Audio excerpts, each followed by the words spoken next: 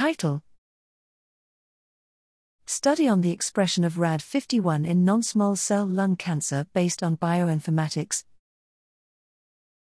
Abstract: Objective: RAD51 is a DNA repair protein which participates in the resistance of tumor cells to radiotherapy/chemotherapy and reduces the therapeutic effect. Based on the research status of RAD51 at home and abroad and the analysis of online databases, the purpose of this study was to explore the relationship between RAD51 expression and clinical patient survival and prognosis.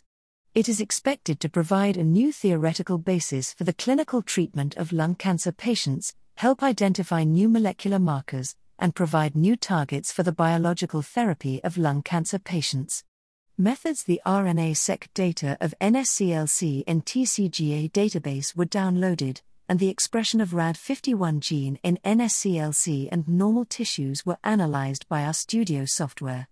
Clinical correlation analysis revealed its correlation with the clinicopathological characteristics of non-small cell lung cancer.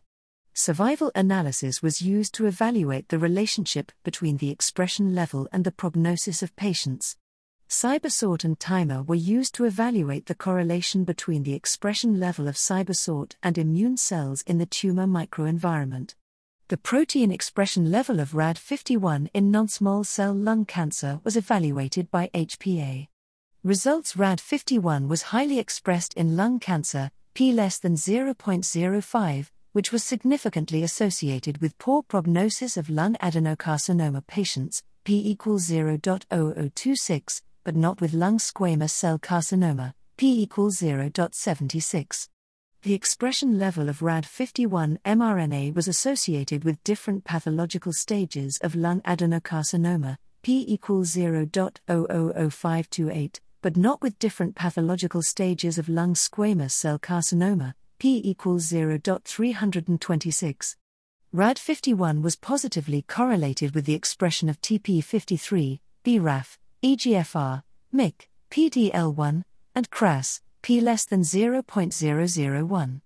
In lung adenocarcinoma, lung cancer cells were positively correlated with CD4 plus memory T cells, CD8 plus T cells, and M1 macrophages, p less than 0.001.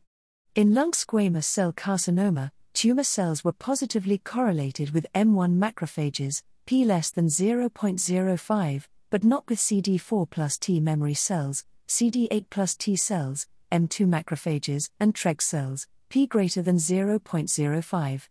The HPA database indicated that RAD51 protein was positive in non-small cell lung cancer. Conclusion: RAD51 is highly expressed in non-small cell lung cancer and is associated with poor prognosis.